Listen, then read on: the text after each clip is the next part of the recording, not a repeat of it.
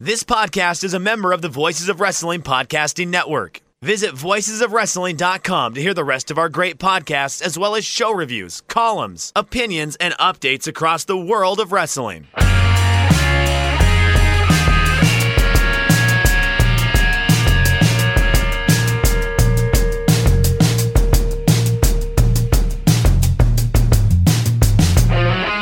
Shake Them Ropes, episode 317. Chris Novembrino. I'm Jeff Hawkins.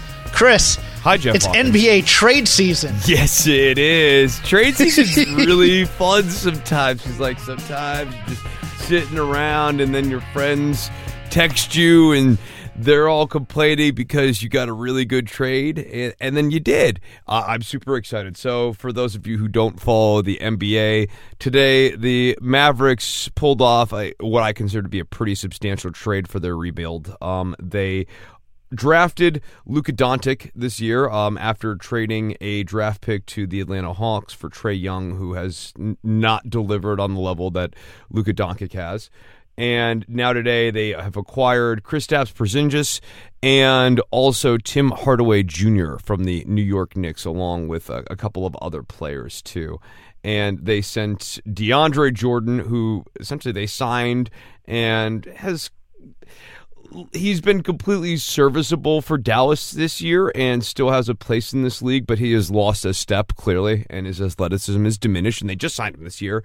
And also Dennis Smith Jr., who is someone that they drafted a couple of years ago, who posted a triple-double, but has had little hiccups along the way here. So this has been a great pickup for the Dallas Mavericks. We now have a core to go forward. Porzingis is, I believe, 23 or 24, and Luka Doncic is like 19. So this is awesome. Like we're stacked. We're ready to go, man. Let's do this. In a stacked West again, and the East just continues to get weaker. Yeah, so we have a lot to talk about. Hideo Itami has given notice and been released from... His name's Kenta now. Can we start with Kenta that now. He's no longer Hideo Itami, and that was a dumb name?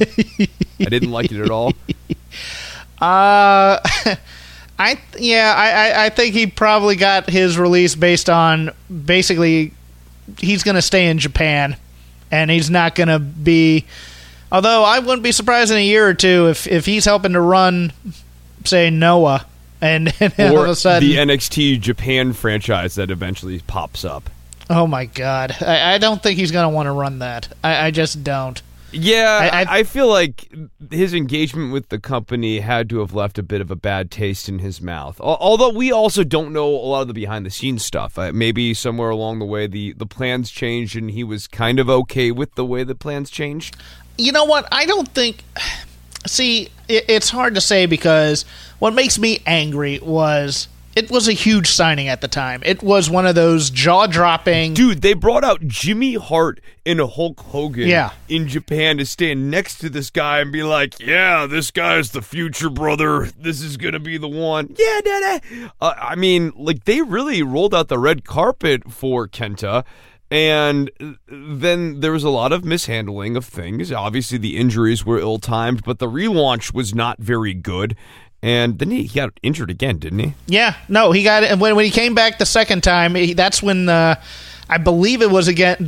He was in a tag team match against Tino Sabatelli and Riddick Moss, and got re-injured in like a Largo house show or something. And you're like, why is he out there wrestling in front of those guys? He doesn't need to learn how to work.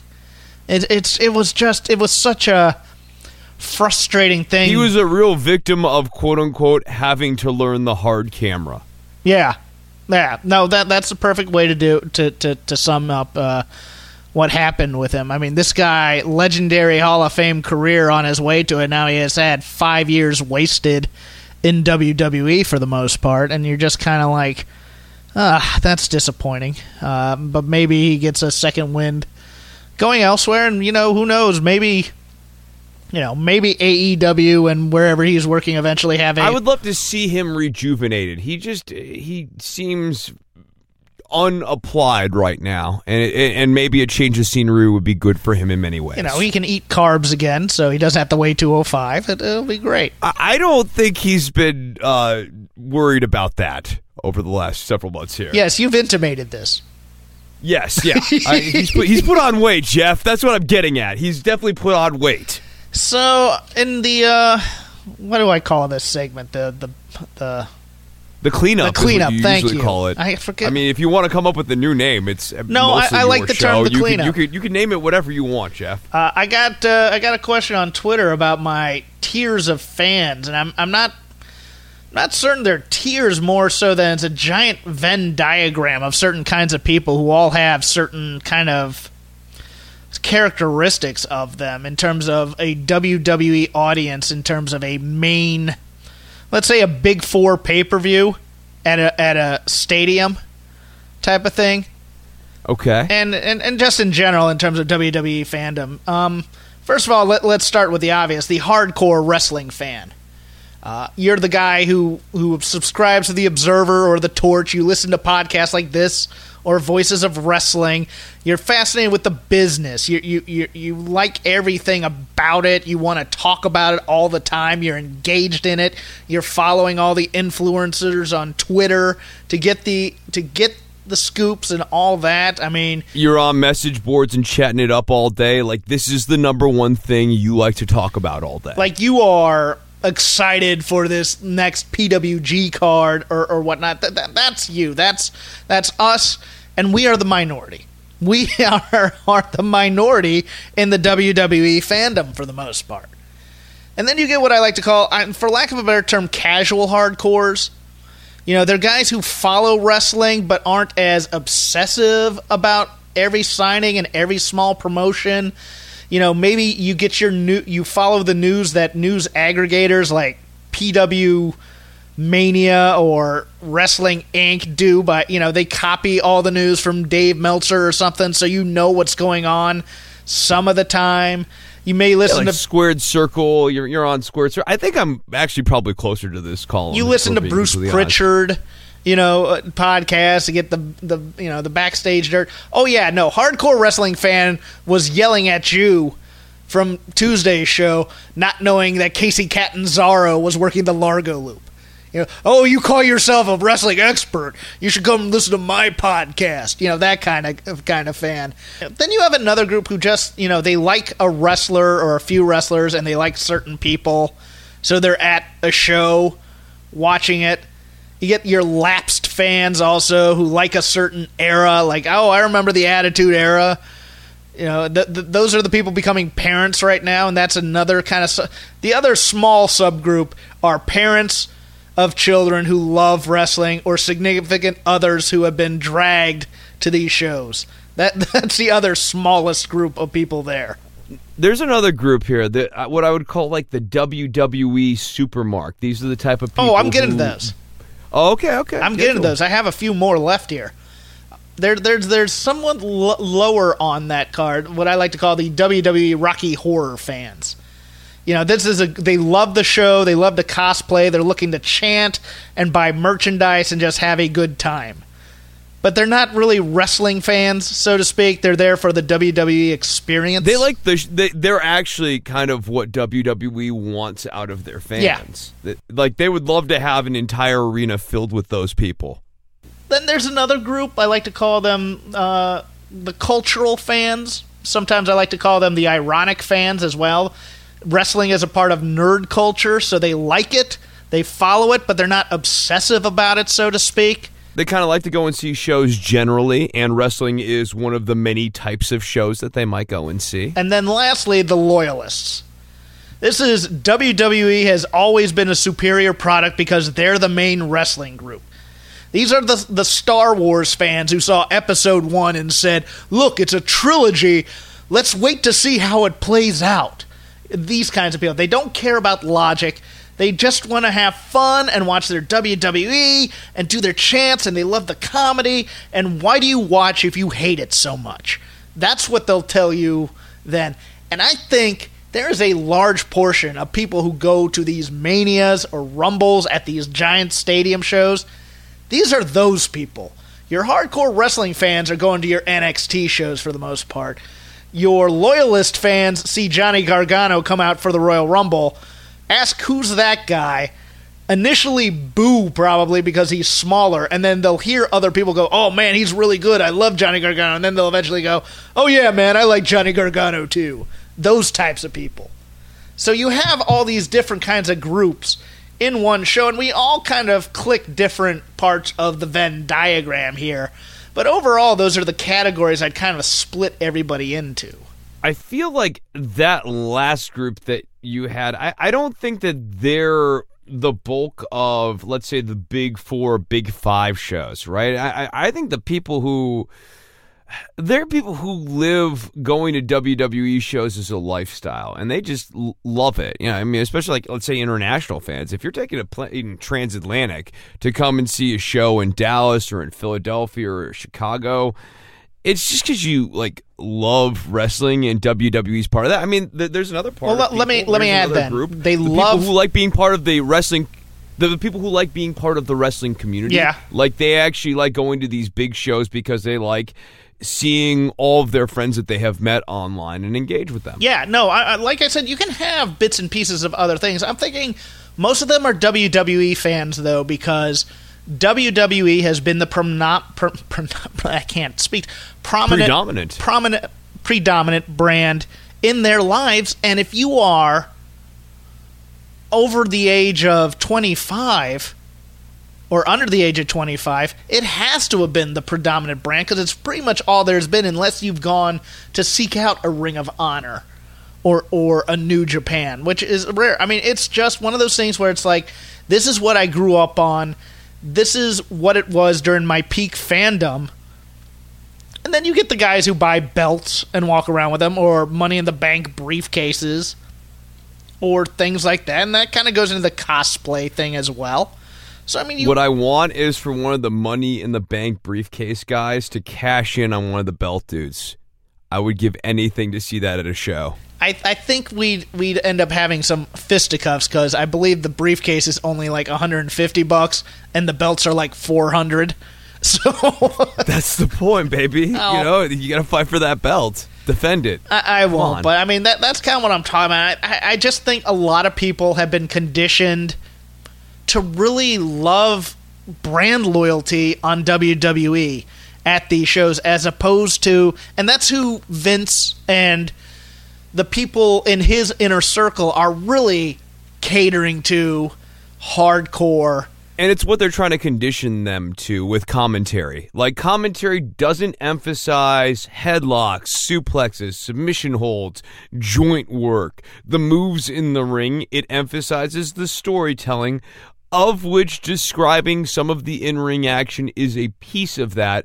But commentary has made the fans watch the show in a way that is different. So, like, one of the reasons why people can't appreciate a formally executed back body drop when Chad Gable, I was about to call him Clark Gable. Chad Gable does a really great back body drop. They can't look at that and go, oh, wow, that's a really good back body drop. Because they don't know. Because commentary's not putting that over. Commentary doesn't explain what's in a good back body drop. A lot of these move names are getting lost. I mean, that was something, I think, from the vintage of wrestling that you and I both grew up watching. You kind of got acquainted with the move names pretty well. I think it would be much harder to do that based off of the style of commentary that, like, the Michael Cole era of WWE has emphasized. Well, that and plus, they've been conditioned to look for the big moves by each person, right. The setup and the finisher. It's that all they know about the big of. moves. Yeah. Yeah, it's not about arm drags or suplexes. It's all about, you know, Shelton Benjamin hitting the pager or R-Truth hitting the lie detector, and then what's his finishing move? I don't remember, but you know what I'm saying. Yeah. Like it's about the setup move and the big finishing move, and, you know, maybe a couple of flourishes along the way in the service of storytelling. Yes, they're more concerned about the story, so they're not. Like NXT fan, hardcore wrestling fan goes to Royal Rumble wanting that great 5-star AJ Styles Daniel Bryan match. Vince goes to a show and goes, okay, how can I tell the story of Daniel Bryan and give him more heat? It's that sort of thing. Vince McMahon watches, and you can understand this now, he watches NXT shows, and he'll be there live occasionally, backstage, and he'll hear the crowds go crazy for them, and then he'll take the people they were going crazy for and have no clue why they were so popular when he gets them up to the main roster and he tries to use them in a similar fashion. Because so in this sense, Vince has also kind of conditioned himself yes. to a certain extent. It's created a blind spot for him where he can't see what makes a certain wrestler click and have a certain thing in NXT, because in a lot of cases in NXT, it's the way they work. Like we're going to talk about Bartel and Eichner at some point here. What makes them interesting is very specifically the small moves that they do in the technical stuff, and Vince, I don't think, would see that. I think he would see two dudes from the European Union. Yeah, he'd see them and go, well, how come come they're not making a big motion, to signal that they're about to do this move right now, kind of thing. It's why I think he botched Bayley so bad. I think it's why he botched the Revival so bad. Definitely why they botched the Revival so bad, because the whole thing that makes the Revival good is getting that sense of tactics. Mm-hmm. It's the way they were working all of their matches in NXT. They isolate a guy. They get heat on him, and then hot tag, basic, tag team wrestling. And you've got to put that stuff over on commentary. Yeah. You know what I mean? You have to help illustrate or narrate what it is going on in the ring right now. And commentary isn't doing that. I mean, the matches don't get time to breathe, and the reason they don't get time to breathe is that there's not a sense of why would this match need time to breathe. So in a certain sense, the conditioning has created a bit of a feedback loop, and it's a little chicken and eggy at this point. Who's leading who? Do you want to start with NXT UK or NXT? You seemed very jazzed up about NXT UK, so let's do it. I'm into it. Best episode yet of this show. Yeah, I liked this show. Yeah, this show hit all my places in my feels. First off, let's get the weak part out of there. Dave Mastiff had a glorified squash against the Primate. Jay, I can't remember his last name right now. Jay Melrose. I'm a big Jay Melrose guy. I like this guy. I like Jay Melrose, as I've said before. I love the team of him and the Wild Boar Mike Hitchman. I think they're perfect together. I liked this as kind of as him being kind of a mechanic to the stars, so to speak, type of thing. He gets a little offense on Dave Mastiff, but not too much, and Dave looks strong. I'm fine with this. He still comes off as not weak either. Yeah. I thought that this was a good enhancement match. Yeah, I'm perfectly fine with it, and it not being a squash. But then we got a squash. Boy, did we! We got Walter and Jack Starr. Stars with a Z, Hawkins. I don't care. I hope there were 5 Z's after this because he went to sleep. I love me some Walter. This was the perfect presentation for him. Jack should have not got a damn thing in, and he didn't. And of course, it highlights Walter's best asset, the fact that he will make your chest bloody real quick. Loved it. He threw. What was great is it was just the one chop. What I liked so much about this squash match is how much Walter is holding back throughout this. I mean, just the one slap just reduces Jack Starr's to rubble. It was excellent. This was very, very well done. Slight disappointment in that we almost got the ring comp reunion I wanted so badly, as Bartel and Eichner approach Walter backstage and say, hey, if you ever need friends, let us know. And Walter just walks away. And I was heartbroken. For now. Chris, I was heartbroken. Now. I need this in my life. Hawkins, sometimes you just got to wait, buddy. Sometimes good things come to those who wait. Daddy, I want a gold egg leg chicken now, Daddy, now. It's my favorite song from the soundtrack. I love that movie. Interview with Gibson and Drake.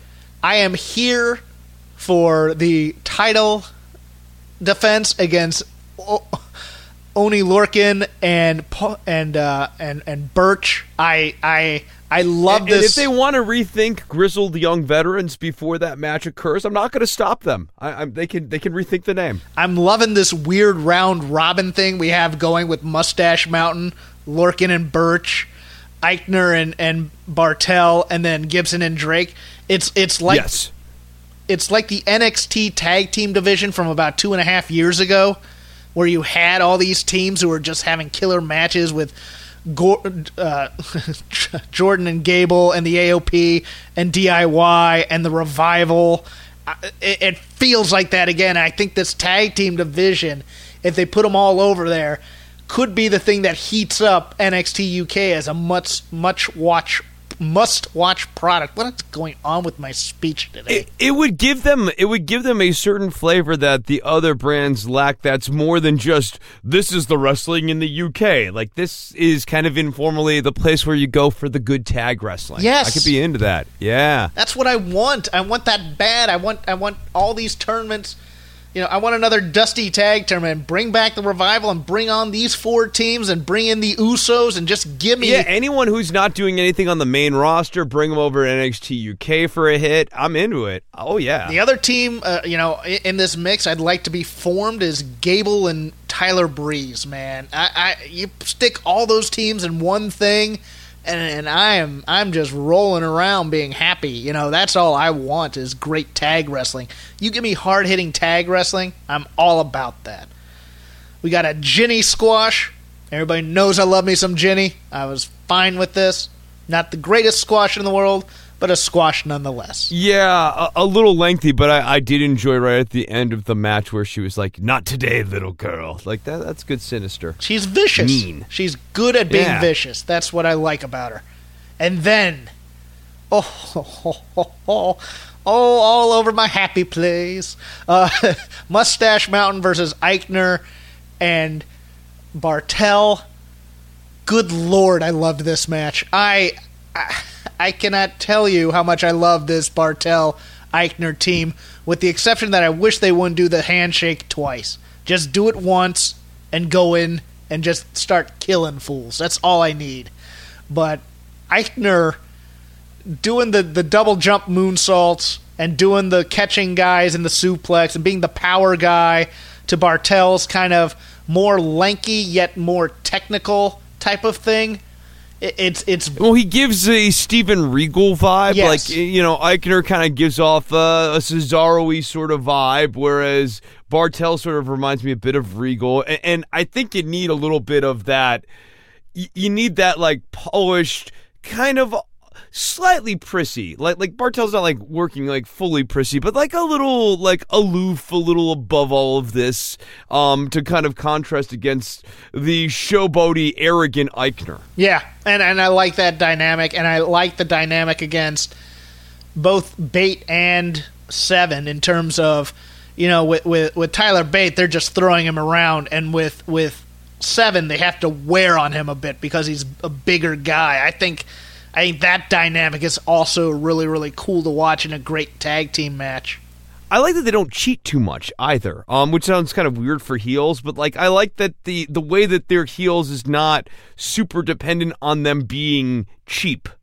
It's just about them being mean. Yes, it gives them that in-ring credibility that these are guys who could beat you legally if they want to, and then when they finally do cheat, it'll be because things aren't quite going their way. Right. It becomes indicative of something else rather than just like, well, these are two reprobates who will cheat whenever is necessary. Yeah, no, I need that too. I need heels not to cheat or do distractions every single time.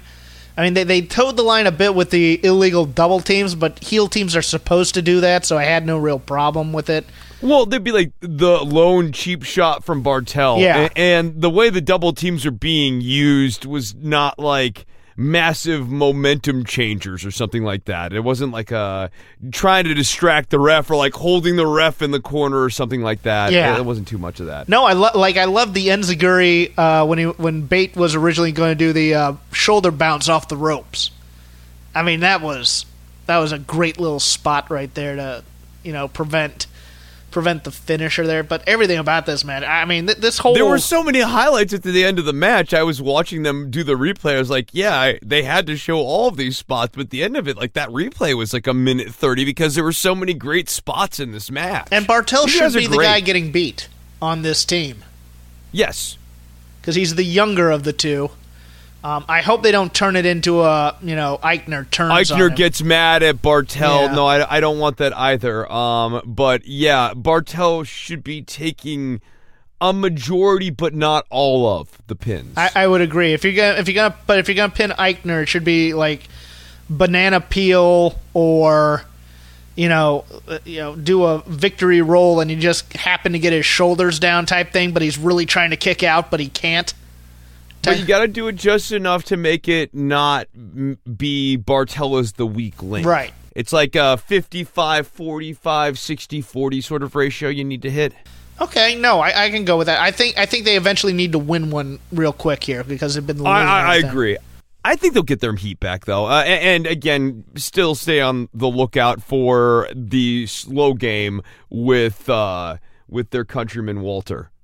Yeah, I'm interested. Bartel seems to have a plan up his sleeve. That was sort of how I read that. Okay, scene. and I could see them doing something in the Joe Coffey match next week. Right, they saved the day for Walter when he gets ambushed by all of Gallus. Yeah, and give me that 6-man. Give me that. I think you might get it. Ask it, you shall receive. Oh, I want that so bad. And then I'm into it. I'm interested in how you thought the NXT matches taped in Phoenix before the takeover, how they came off on TV. I didn't get a chance to watch the TV, but I have some thoughts on them. I got the 2 tag matches. So. Yeah, it was just the 2 tag matches with a handful of promos here. Of the promos, none of them really spoke to me because they're all pretty straightforward. I guess Matt Riddle did an okay job sort of getting over his serious character there. Tez and Dawkins against the Forgotten Sons. I thought that this match was abbreviated. I will say that Montez hit that amazing inside the ring to the outside of the ring somersault, tope to the outside. That looked awesome. It had incredible vert. I thought that the Tower of Doom blockbuster spot in that match was also incredible and really showcased Montez Ford's vertical. It is weird to me that the Forgotten Sons got the win, although it's not necessarily a total surprise. Their finisher has the name of a Reload era Metallica song. The Memory Remains. I found this inexplicable. It's the one with Marion Faithfull. I found this absolutely inexplicable for the Forgotten Sons to get a win that big in front of that Phoenix crowd. I know why they're doing it. I think they want to put them up against the War Raiders to get the War Raiders some heads. Look at me, nonplussed by that. Because I'm not impressed by it, but that's totally where I see this going. They get on like a little short hot streak. The War Raiders put them down along with Gunner, and then they move on to the next one. You're wasting Montez Ford's best years on this team that you never give a great push to. He's learning the hard camera, Jeff. Oh, stop it.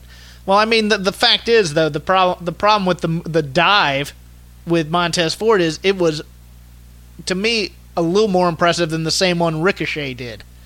And the problem is you have both those on the same night, and you're kind of like, why are you letting these guys both do this right now? I think there should have been some talk backstage about that and let only one of them do it and find something else, probably for Montez Ford to do. But it's one of those things where it's like, I'm at the point now where I want to break up the Street Profits because I want to move forward on and give them a new character. Yes. I'm kind of there. It's time for a reset. Although Dawkins is actually not bad. Dawkins was great in this match, I thought, live. Yeah, he's actually not bad. He's another guy, though, who I think maybe has aged out of the Street Profit character. Also, the outfits they were wearing. I don't think they flattered either of those guys' physiques. No, the one for Dawkins especially, it was like... the one on Montez kind of made him look bird-chested. It's just like that's not how these guys are built. And normally, like when Dawkins wears the baggier shorts and stuff, like dresses up like he's going to go and play some basketball or something like that. Like that's kind of a look that fits his body shape. Whereas that didn't give that wasn't good for somebody with not a lot of definition in the chest. Right? Yeah. They both were. You need muscle mass, and a decent amount of it if you're going to wear those type of outfits. And that's not to say I thought the Forgotten Sons were bad because, like that dive to the outside when Jackson and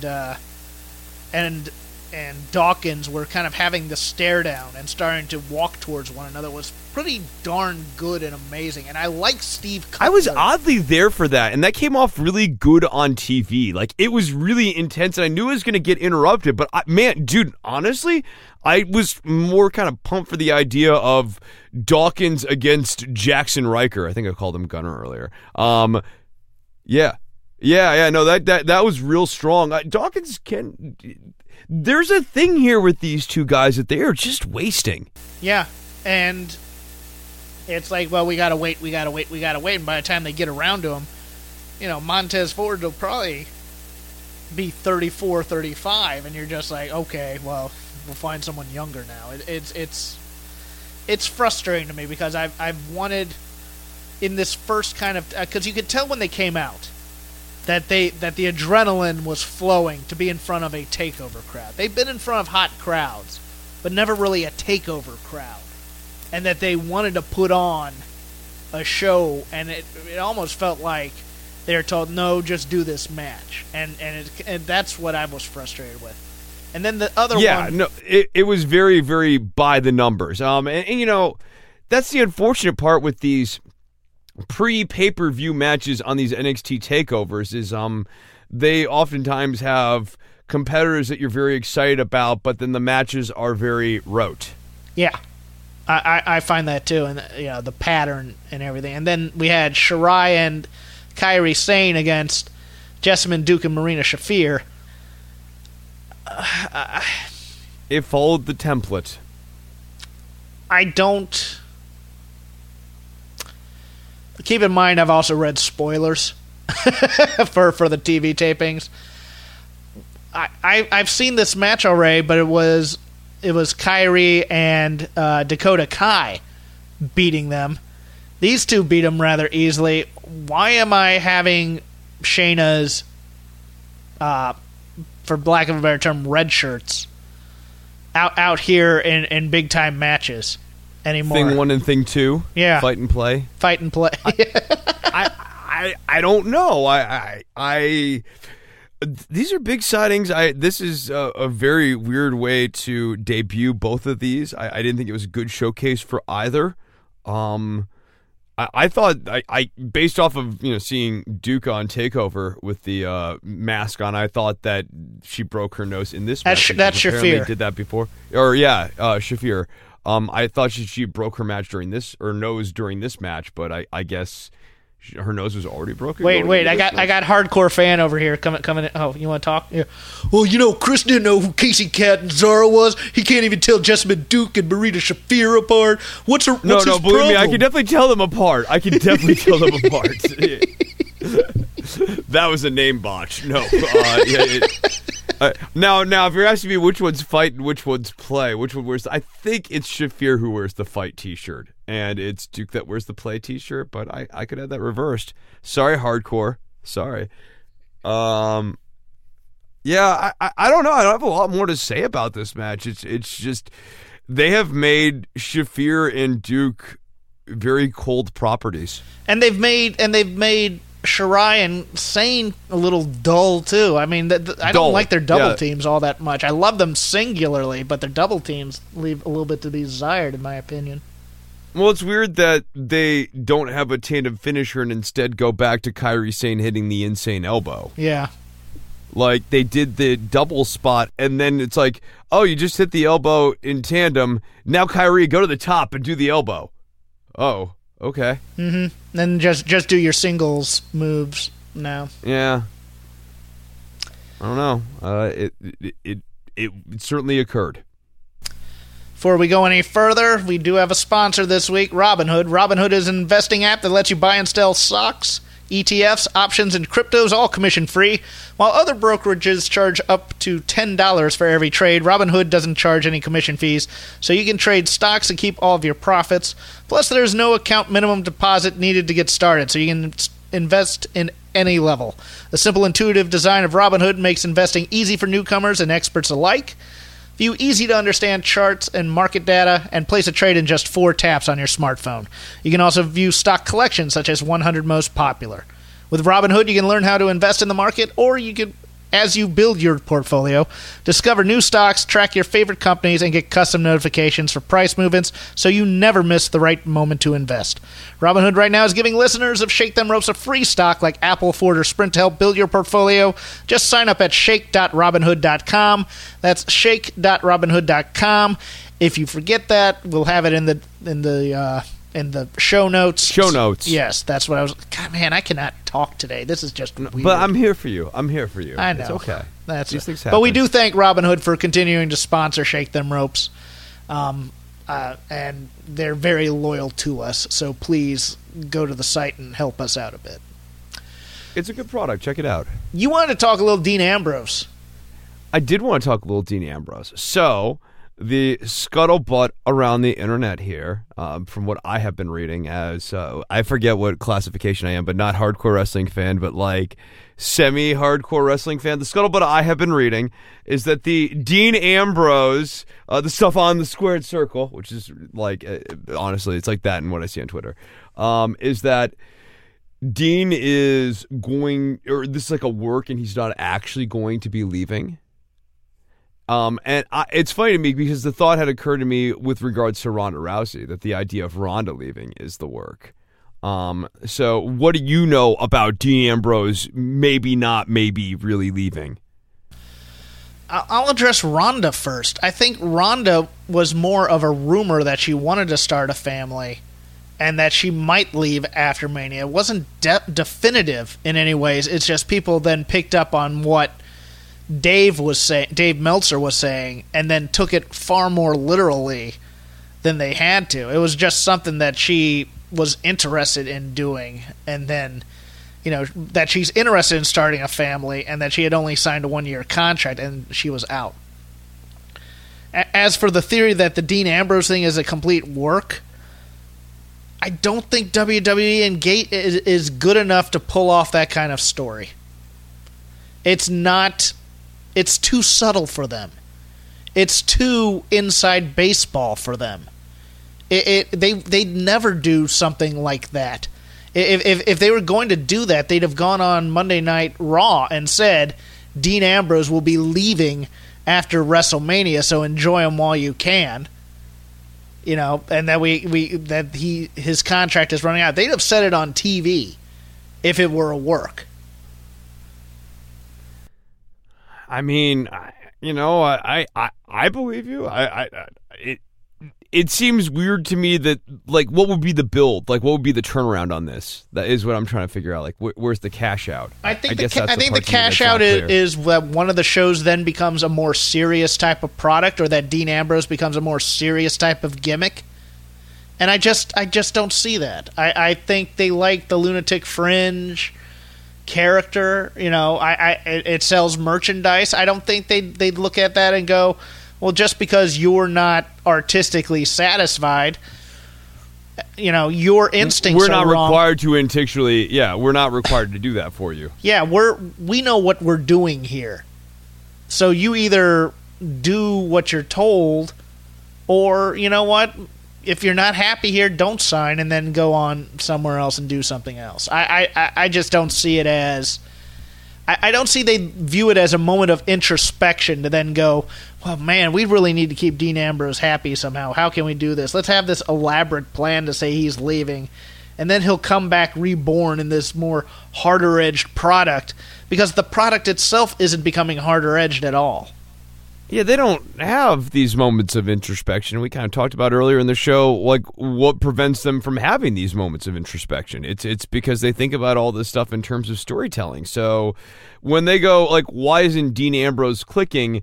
The analysis of it isn't going to be, well, Jon Moxley isn't really having the type of matches that Jon Moxley traditionally has had throughout his career that have really endeared him with audiences, nor is he even performing the character that he typically has throughout his career. They're looking at this and going like, I don't know, people just don't like these hot dog trucks, I guess. I don't even think they're looking at it like that. They're looking at a guy who is unhappy doing a product that they feel is superior. I think they view it. They probably view it as he wants to do stuff that's more pro wrestling, and we don't. We tell stories here in the WWE. Yeah, and our audience, they want to see stories. And we've given this guy every chance to get over. I think they would view like what we. I'm sure. I bet you they honestly believe that. The derisively called prop comic Dean Ambrose stuff. I think they thought it would work in that it's probably something he did to help not get it over. Yes. But then again, he wasn't the plan. He was the... Look, when he was part of the Shield... When they put the belt on... Yeah, when they put the belt on him, that was not a plan. No, when he was in the Shield, and we were watching those first promos, and we were watching him be kind of, they were comparing him to Heath Ledger as the Joker. There's something sinister and crazy about him, and we really like him. But he was the third... But in their minds, he was the third wheel in this Roman, Seth, Dean triumvirate as to who had the star power. And the people kept cheering for him, so they kept bringing him out there and having him do things and be...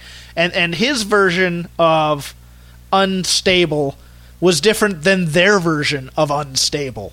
Their version of unstable is, look, I'm going to get some ketchup and mustard and squirt it all over you. Isn't that wacky? This is a company that doesn't do chaos well. And so, the hopes for Dean Ambrose inside of the storytelling that this company likes to do, being able to be unstable in the way that would be gratifying, it doesn't happen. So instead you get the, whoa, I'm throwing something at the wall right now. Whoa, there's a food fight in the backstage. Like, that's their version of unstable. They don't do dark... And they don't do violent necessarily very well. They don't do menace. They don't do, like... Scary. They don't really do scary. They don't do mean. They do schlock. And, it's like if... When they do the horror stuff, it's B-movie horror stuff. Yeah. I'm thinking of a corollary from my fandom as to, how... Let's say, for example, they did the infamous skit where the Horsemen are in a car following Dusty Rhodes, and they're going to go jump him at the Techwood Studios. They would have, that was filmed guerrilla style. They would have camera crews at certain angles. There'd be good lighting. There'd be a heavily scripted, verbiage prior to the beatdown, as opposed to four guys getting out of the car and just started kicking the crap out of somebody. They'd go for the monologuing, comic booky type of presentation. That's what they go for. They go for the sizzle. They love the sizzle. And what I think Dean Ambrose wants is more steak. So I don't think they're going to just all of a sudden go, well, we're going to take all this stuff that makes us millions and millions of dollars, and we're going to let this one guy not do it because he's not happy doing it.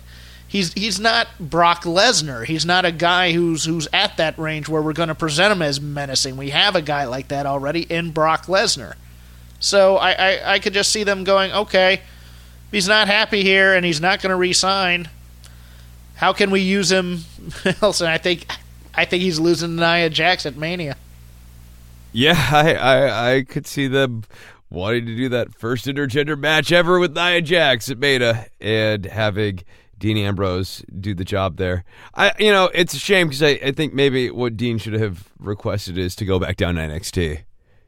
and feud with Ciampa or something like that. I don't think there's space for him to do that character down there. I don't think they find value in sending main roster guys down to NXT, especially guys with certain star cachet, because they do still refer to it as those main roster guys, when it's time for them to renegotiate their contracts, maybe need to force the issue. I don't think they're going to see value in it. I think those main roster guys have to suggest to management that they see value in it. Well, they're not going to want to pay a guy high six figures to go down to their developmental territory where they have guys on $50,000 a year salaries just for creative fulfillment.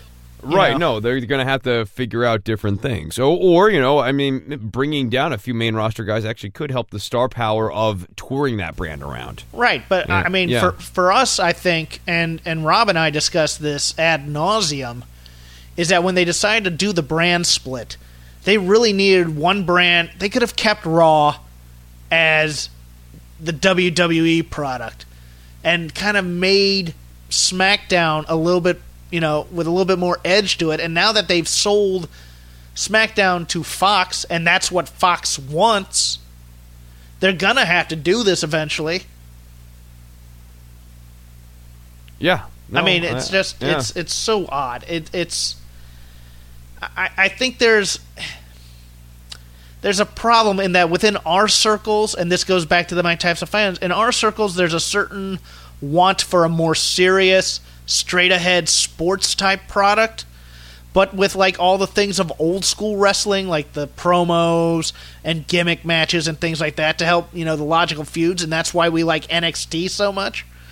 But at the same time, what's made them so much money is this system of camp. And it's hard to get away from... It's made them a lot of money, but what's also happening in this system of camp is a diminishing viewership. So something isn't quite working. Well, it's not working for a certain facet of the fandom. Like, more men leave when they see the women on TV. Well, no, I feel like at a certain point, though, I'm reminded of that movie Spinal Tap, where they're talking with Spinal Tap's manager about how the band's playing in smaller venues, and his defense is, oh, no, it's not that the audience has gotten smaller, it's that we've gotten more selective. Yeah, I think that works to a point, but the numbers also speak for themselves. Wrestling viewership is down and continues to trend down, and we see, headlines all the time, it seems like almost annually now, of Raw hits a new low for ratings. It hits a new low for ratings, but they can still sell out WrestleMania in a huge giant stadium every year with very little problem. So yeah, but what about Royal Rumble? What were they doing with ticket sales for Royal Rumble, Jeff? They were doing 2-for-1s, and nobody bought my other two, which kind of made me angry, but okay. Oh, that reminds me. Ticket update.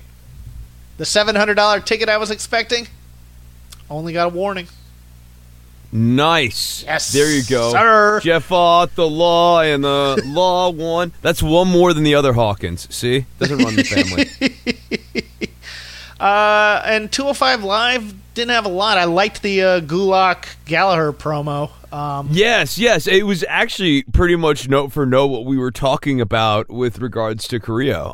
And I love it. I think it's going to be real fun when they come down to the ring next week and they try to counsel a man who does not need any counseling. And then when he rejects that counsel, they'll attack him mercilessly. And I think that will be a lot of fun. I'm excited to see what they do with Humberto Carrillo. I really like him. And then I guess it was a way to write off Hideo Itami, in that Arya Daivari is now going to kind of take his place in the hierarchy, I think. I thought the Tozawa match was pretty good. Yeah, it was a good farewell match. I mean, certainly it was as strong a note as Kenta could leave on, considering the circumstances. I like Arya Daivari getting the heat at the end of the match here. I'm sure. I actually think that what we'll see with Daivari is he's going to be a little bit more of a guy who pulls strings around there. He's always working different people. I think we'll see him find someone else to sidle up with here.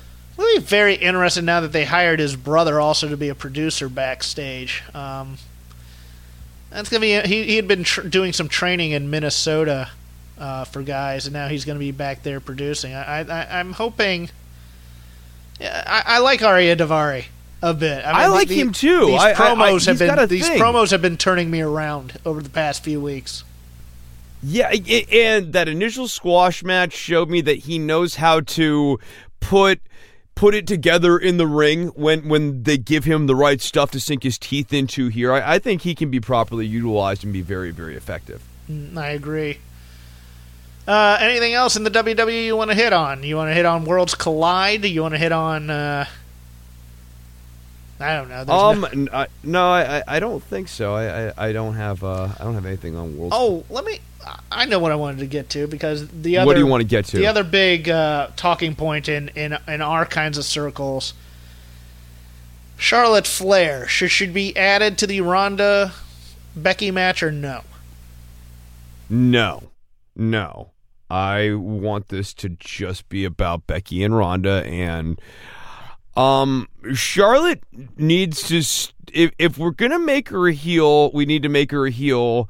We need to figure out what we're doing with the 4 horsewomen, all these forehand flashes, because Charlotte becomes this dangling figure in that. I have an idea, because I agree. Okay. I think the only people pushing for Charlotte to be in a triple threat in Mania are friends of the Flair family.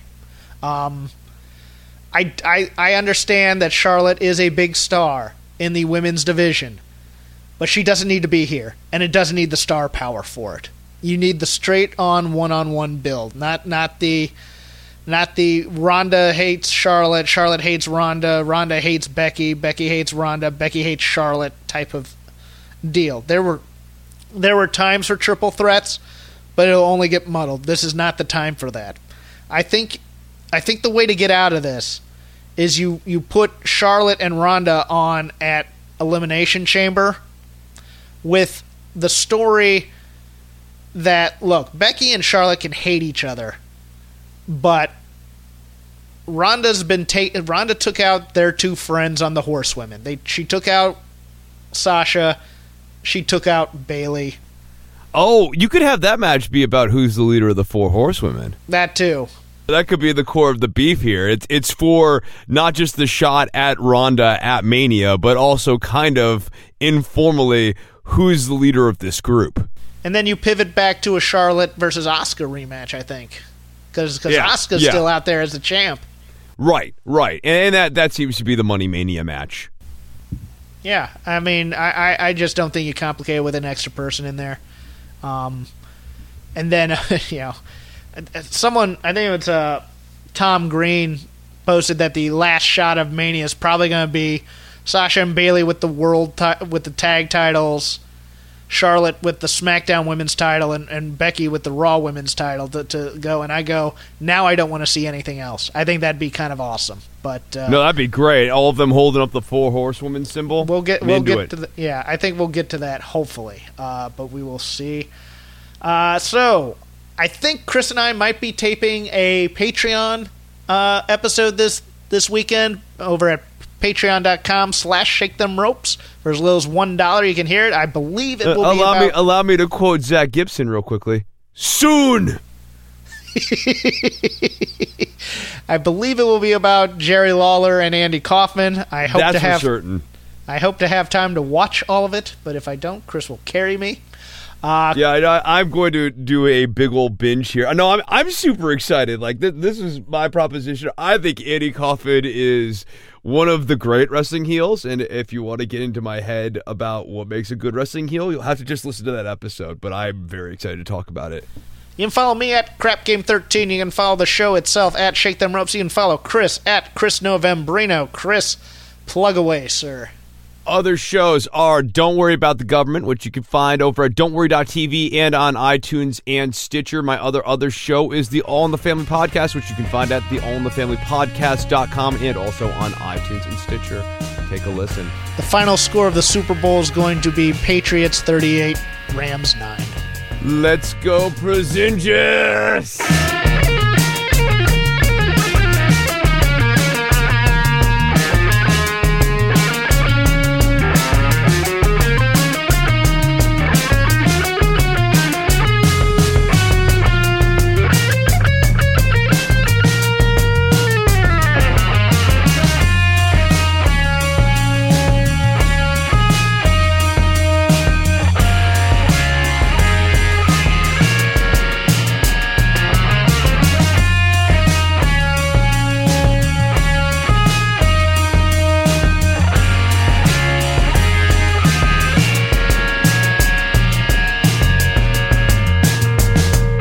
Now, Tessa, what I'm going to do, I promise I love you so much.